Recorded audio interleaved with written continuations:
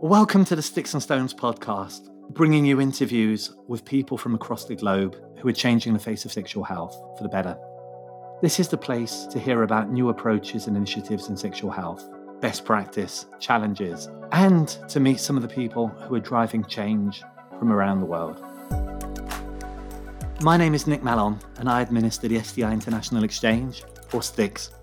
I hope you enjoy today's conversation, and please subscribe to receive future episodes. Welcome to the next episode of the Sticks and Stones podcast. Today we've got Leandro Mena, Director of the STD section at the CDC, the Centers of Disease Control in Atlanta, USA. Delighted to welcome Leandro to the podcast today. The CDC will be a body that many of you will have heard of that's really driving the efforts to reduce STI transmission in the US. And I hope you find today's episode interesting.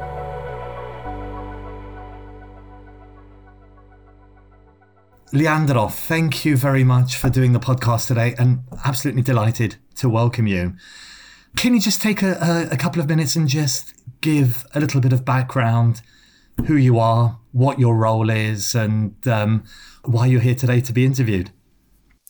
Well, first of all, Nick, thank you so much for inviting me, to be here, in the interview, and really for being interested in certainly, my career and the world of STIs. So I grew up in Dominican Republic. I went to medical school at the Universidad Nacional Pedro Enriquez Ureña in Santo Domingo, Dominican Republic. I came to the United States, did a residency in internal medicine in Chicago at Cook County Hospital, and then I moved to New Orleans, where I did a fellowship in infectious diseases at the Louisiana State University Health Science Center in New Orleans. I trained under the mentorship of Dr. David Martin and Stephanie Taylor, and during that time I did an MPH in public health, where I had the opportunity to work and be mentored by Dr. Patricia Kissinger in STI epidemiology. So my first job in many ways was the first job that I dreamed to have, at the end of my life. As I wanted to be able to work in an STD clinic and be able to I had an infectious disease fellowship, so I wanted to be able to do infectious diseases and practice in academic health center, be able to do STD research, and something complicated, certainly when I think about it at that time, to be able to do public health and academic medicine at the same time. But the opportunity was offered to me coming out of training to come to Mississippi at the University of Mississippi Medical Center, where the health department was interested in having, a faculty to lead, their STD program and be, provide direction to their new STD clinic that they were about to build. So I was going to have a joint appointment in the university and with the health department. So in many ways, as I say, that was a dream come true. And I came to Mississippi, and I stayed in Mississippi for 20 years. Fantastic. So thank you very much. So Chicago to Louisiana to Mississippi. Correct. To CDC. Yeah, and to the CDC. So tell me, before we track back, and I'll ask you a few questions about that, but tell me about your current role at the CDC. So now, Georgia.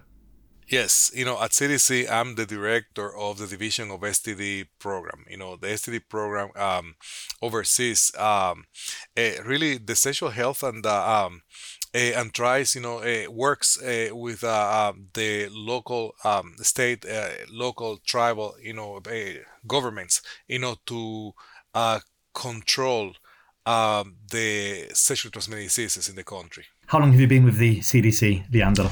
I've been with the CDC a little bit over 1 year. My first year anniversary was actually in August, this month, at the beginning of this month. Tell me, just tracking back a little bit, the 20 years experience in Mississippi must have been fascinating. So coming from a different country, from the Dominican Republic to the US, adapting to a different culture, and then ending up in Mississippi.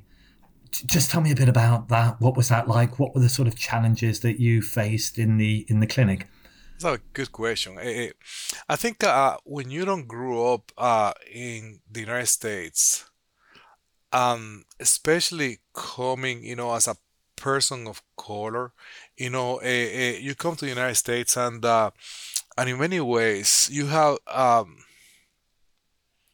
an awareness, right? That you don't know. So many things, right? And you become aware, and I think I became, observant, right, of people's, trying to understand people's culture and trying to understand, people's background, that were in many ways different, right? You know, what your idea of the United States is very often, the what you see in TV, what is in many ways fed to you, right, when you live overseas. And coming to Chicago, for example, I saw for the first time a divide, right, between, you know, black, populations, white populations, and in many ways Latino populations. I mean, I learned, in Chicago that Chicago, as a city, was fairly, segregated, right? You know, and and while it had a lot of people, people somehow live in spaces that were very distinct, in many different ways.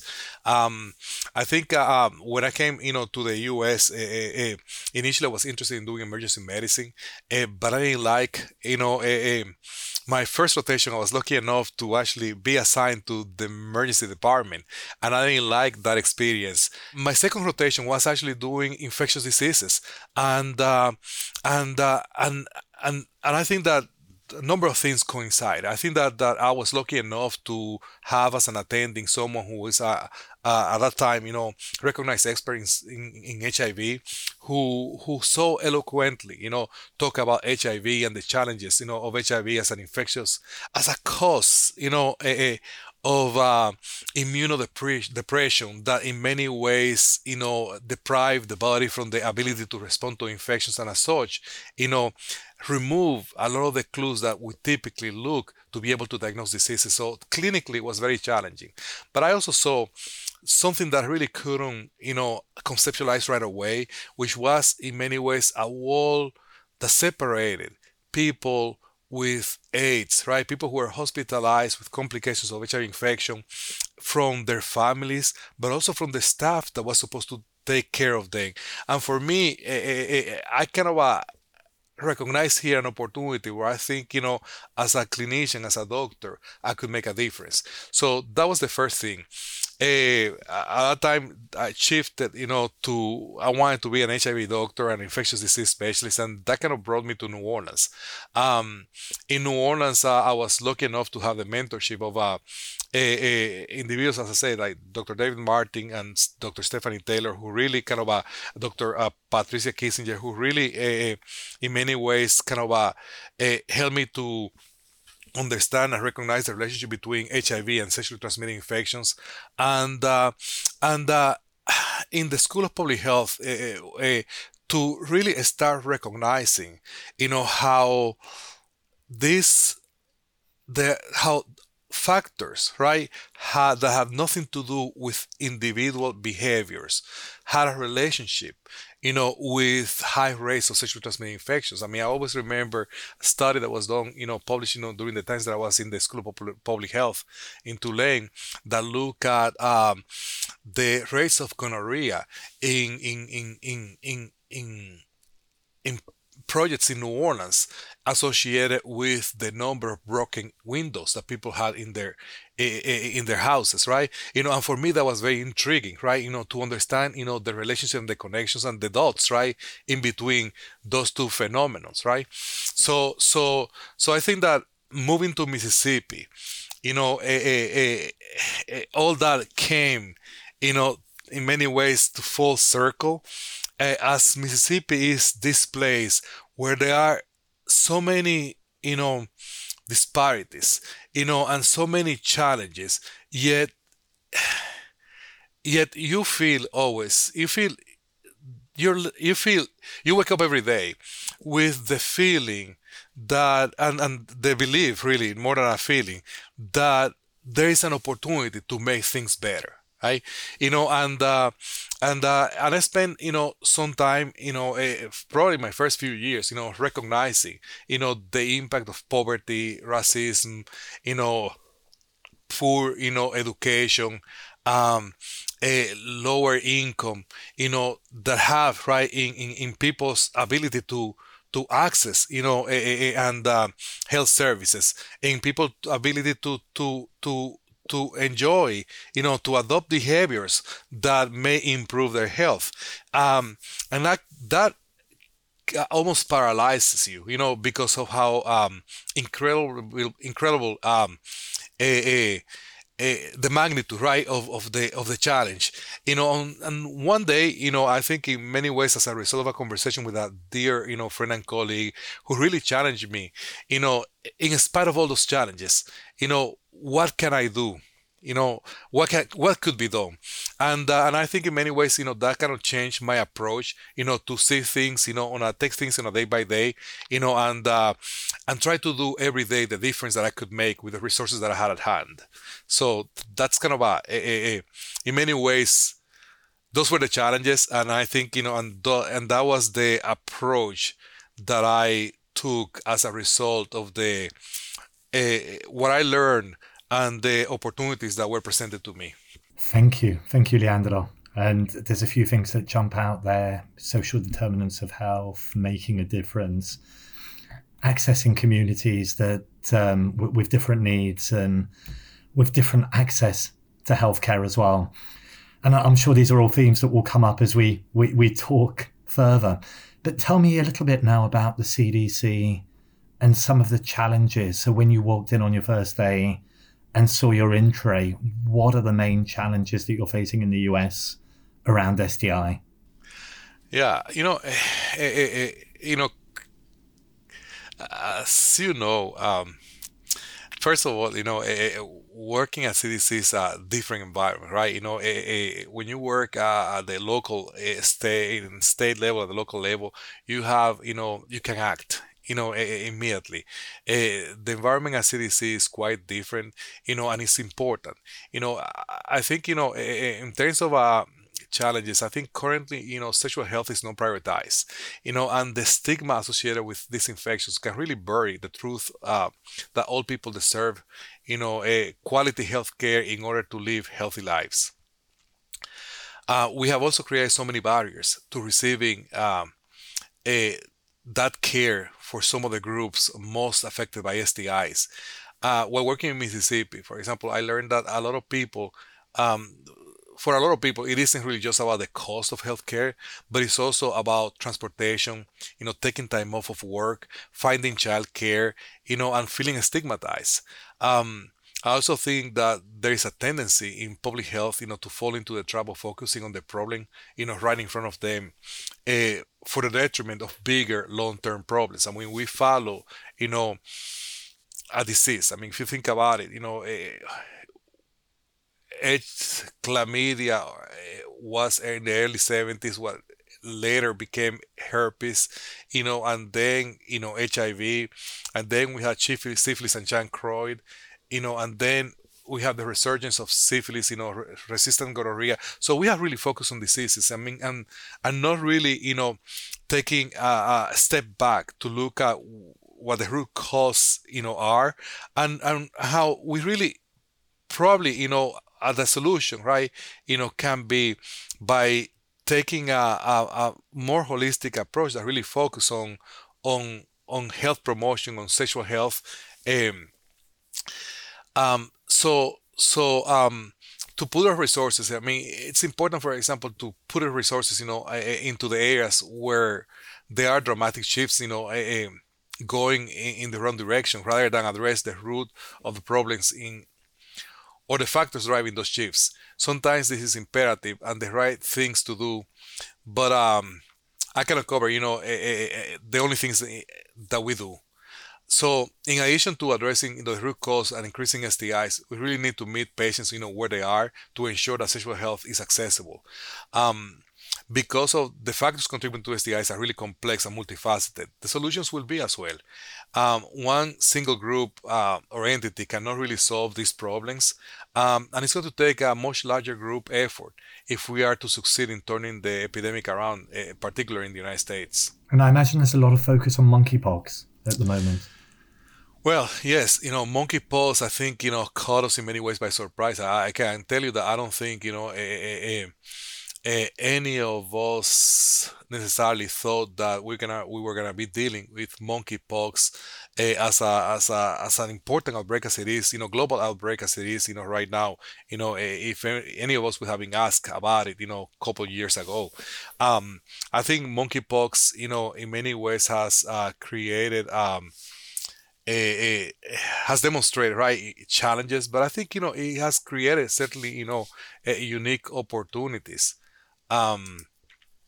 unique opportunities for us to understand how a group of individuals, who value, I think, and appreciate their sexual, health, and in many ways you can argue that are less stigmatized, right, about their own sexuality, have also embraced, have worked, with public health, to embrace, the threat that affects their community, and have, access, services, to get vaccinated and to really work together with public health, community and public health working together to slow down the progression of this outbreak.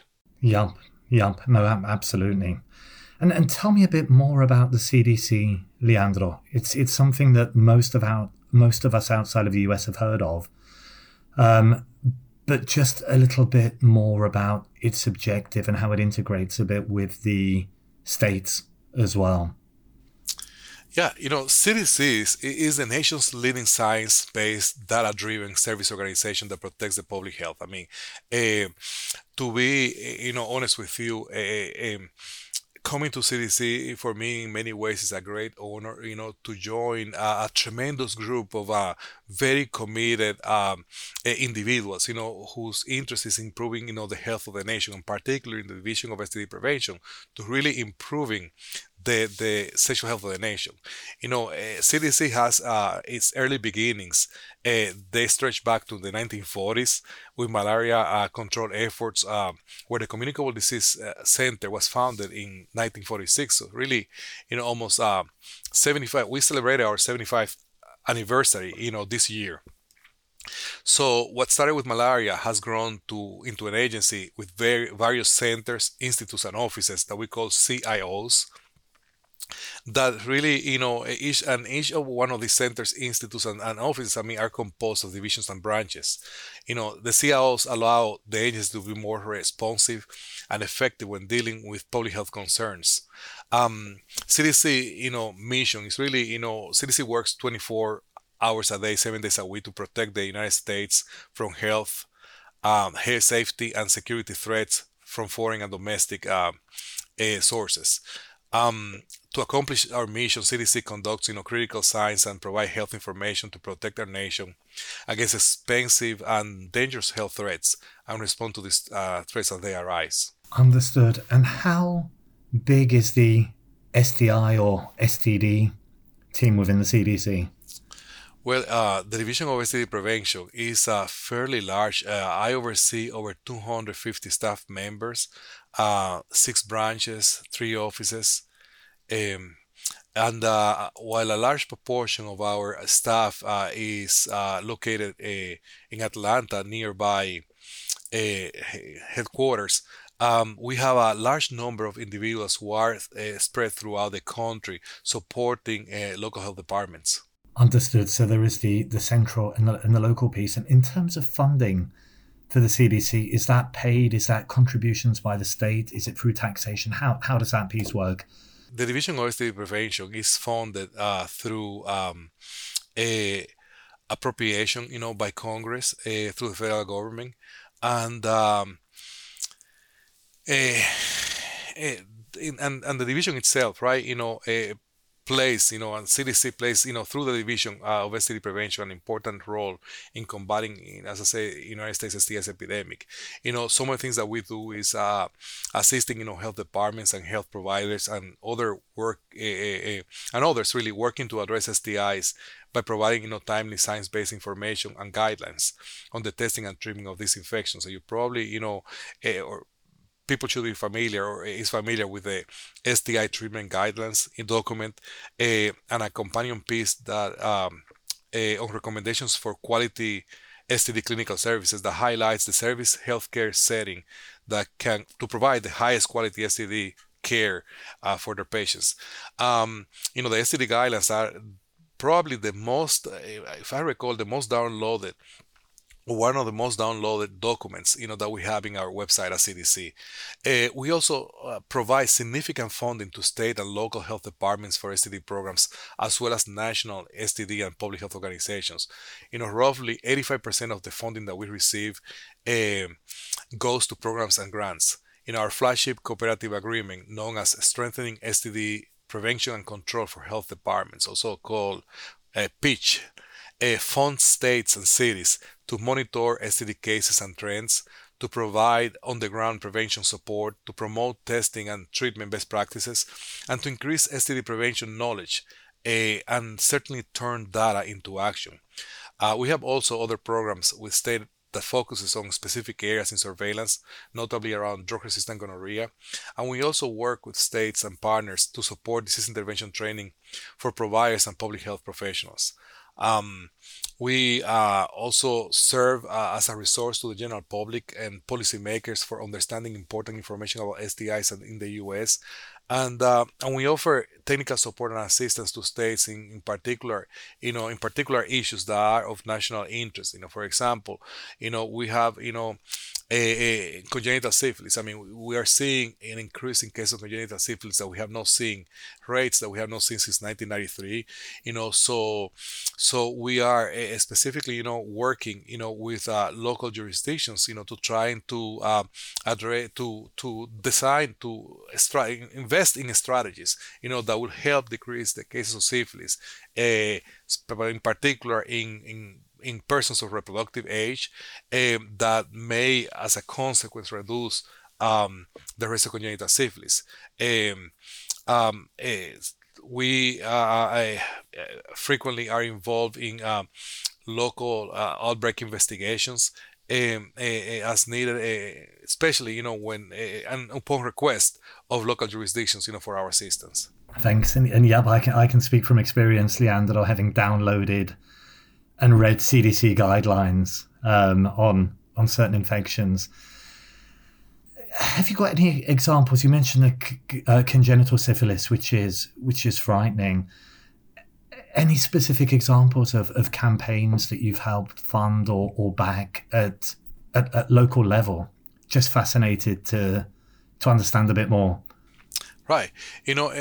Certainly, we get routine requests from local jurisdictions whenever, they have increased in case of STIs that they found, above certain threshold, right, to call an outbreak. And in last year, for example, we responded to an outbreak, in the Navajo Nation. And our teams, work with health, authorities, with the state, health authorities, that corresponded to the territories, where those in the Navajo Nation is located, to really mount, a coordinated response to improve, syphilis control, that will hopefully, result in a decrease in cases of syphilis and decrease of the cases of congenital syphilis that are happening, are affecting Native Americans, right, in the Navajo Nation. We, congenital syphilis, like many other STDs, right, are disproportionately distributed in our country, with some, racial and ethnic groups, disproportionately affected. And we know that, again, African Americans, Latina women, and Native Americans and Alaskan Natives are disproportionately affected by syphilis and are experiencing disproportionately high rates of congenital syphilis. When we think of minorities in the US, or certainly from our perspective, we think about the Latinos and the people from different countries and backgrounds, but not necessarily the Native Americans. So that is very, very interesting and eye-opening to hear. In terms of your future challenges, so if we were to have this conversation in 5 years' time, what would you have liked to have achieved? What do you see as the main focus areas moving forward? I mean, 5 years' time, I really would like to see, I really would like to see that one important priority for me is really to expand the accountability for STI prevention and control beyond CDC and the STI programs. I believe that everyone has a part to play in preventing STIs, and I would like to see that we have really, being able to get some progress, right, in that direction, engaging with communities, engaging with third-party payers, engaging with a broader, healthcare system. So recommended, screenings are performed and are reimbursed for. I would like to see, an increasing in access to stigma-free, affordable sexual health services. I think that all people deserve accessible, affordable, quality sexual health care in order to live their healthy lives. As I mentioned earlier, stigma really is a tremendous force that really buries the truth in shame. And I want to see that in 5 years we have made progress in promoting innovation for STIs discovery. We could move, that we have moved the needle closer to a vaccine to gonorrhea. And there have been recent studies showing the protective factor that meningococcal vaccine have with gonorrhea. I also would like to see, I think that we have been able to overcome the current challenges that exist, so gonorrhea and chlamydia screening, can happen, be self-collected, right? Patient-collected samples outside of clinical setting, which I think in many ways, can do for access, to gonorrhea and chlamydia screening what nucleus amplification did in the early 2000s. Right, it will be a big expansion of access because it really will give people the opportunity to have that kind of access to screening in a really non-stigmatizing, in spaces that will be less stigmatizing than some of the current spaces that we have available in the US. So I'm also hopeful, that the significant, recent COVID-19 investments, toward rebuilding and expanding public health systems and staffing will be successful and will be sustained. Sustainability is key so that state and local health departments are equipped to more effectively respond to emerging and ongoing health threats moving forward, including STIs. Monkeypox will be another test, to see where we stand and what lessons we have learned from and improve upon from COVID-19. It will also provide us another opportunity to improve on additional weaknesses that still exist in our public health system. Finally, I think that turning this epidemic around, it really will require not only time, but increased ownership of the problem. As I say, more than one time, CDC and public funded STI programs cannot do it alone, and we need the support of, multisectorial, support. We need the support of the communities that are, affected. That's interesting. And in terms, Leandro, of seeking that support, I imagine you've got advocates and some of it will happen naturally, and you've got some extremely engaged people, I know from experience, driving programs, driving areas such as remote testing, self-collection. Is there a mechanism within the CDC to reach out to communities where you don't necessarily have that, or there is less awareness? I think there are, certainly, CDC, has all agency, I think, commitment to health equity. You know, HIV has done tremendous work, engaging communities, and while some people, say that STIs, in part because of the stigma, don't have a really vocal community. People saying, have an STI. I will argue that some STIs do. We have seen tremendous progress, and work, by the HSV, advocacy community. I think that we really have to make an effort, right, and bring people to the table, so we can hear from them, how, what is it that we need to do, how they want our programs, how they think our programs can be most effective in terms of, again, improving access to stigma-free, non-discriminatory, affordable, sexual health services. When you say jurisdictions, Leandro, and if there is an outbreak, as we're seeing with monkeypox at the moment, a jurisdiction may reach out to the CDC for support or funding, as you were saying earlier. What jurisdictions do you tend to have reaching out? Is it all handled at state level, or could it be at city level or at county level, or even smaller than that? Is there any limitation on the size and type of jurisdiction that will reach out? Right. It has to do with the how the United States, as a country, right, is politically, divided, right? You have, local governments. I mean, and it differs by state. There are some states that are home state, where basically a county, right, has determines, right, things like their health, in the same way that determine their education, determines, things like their health. There are other states that are where healthcare, for example, or public health is more centralized, like the state where I came from, Mississippi, where decisions for the whole state are taken at a central level, at the state level. In some others, they're passed down to the county level. In some counties, they're passed down to the city level. And so that's what I mean. So when it comes to CDC, everything depends on the magnitude of the outbreak and on the magnitude, right, and how many levels, right,